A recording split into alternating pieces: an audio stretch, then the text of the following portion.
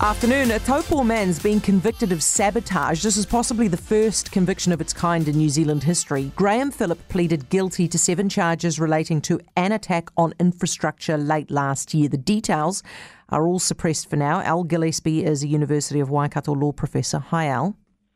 G'day, Heather. Hey, what would tip someone from being charged with something like, willful damage to them being charged with sabotage? It's a much more significant charge because you're dealing with something of public importance.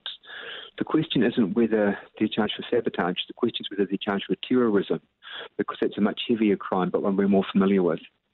So do you see a case for actually terrorism having been considered as a charge here? I imagine they will have looked at it, but they would have looked at the intent of the person, because terrorism is a much harder charge to prove, and it's very difficult in court. But sabotage is an easier charge because you're looking at the intention to destroy that property, which will have a public importance, or damage to the public. How do you determine what has public importance? What does that mean?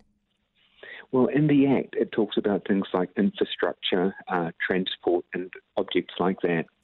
But in many ways, this is a law which has never been used before. It's a historic piece of legislation. It's the kind of thing that came out in the 1930s and 1940s when people were thinking about spies and espionage or treason, and all those kind of laws, even though they remain on the books, have been replaced by terrorism statutes since the mid-1980s.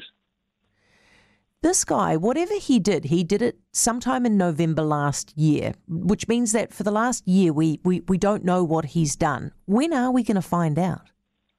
Well, they need to suppress information if there's a risk of the act being copied by other people.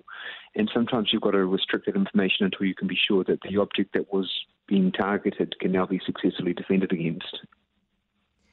So once they are able to increase the security potentially around whatever this object is, they might then tell us? I hope so. I mean, should they tell us, Al?